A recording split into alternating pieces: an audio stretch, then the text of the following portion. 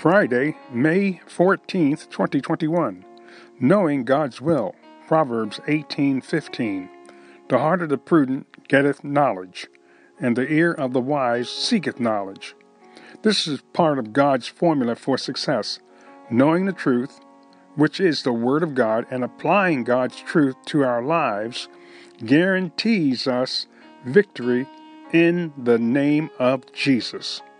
If you want victory, follow after Jesus. If you want victory, learn the Word of God and apply it to your life. Guaranteed. Father, thank you for the Word of God today. Thank you for your grace, your mercy, your love, and thank you for honoring your Word in our lives through Jesus Christ.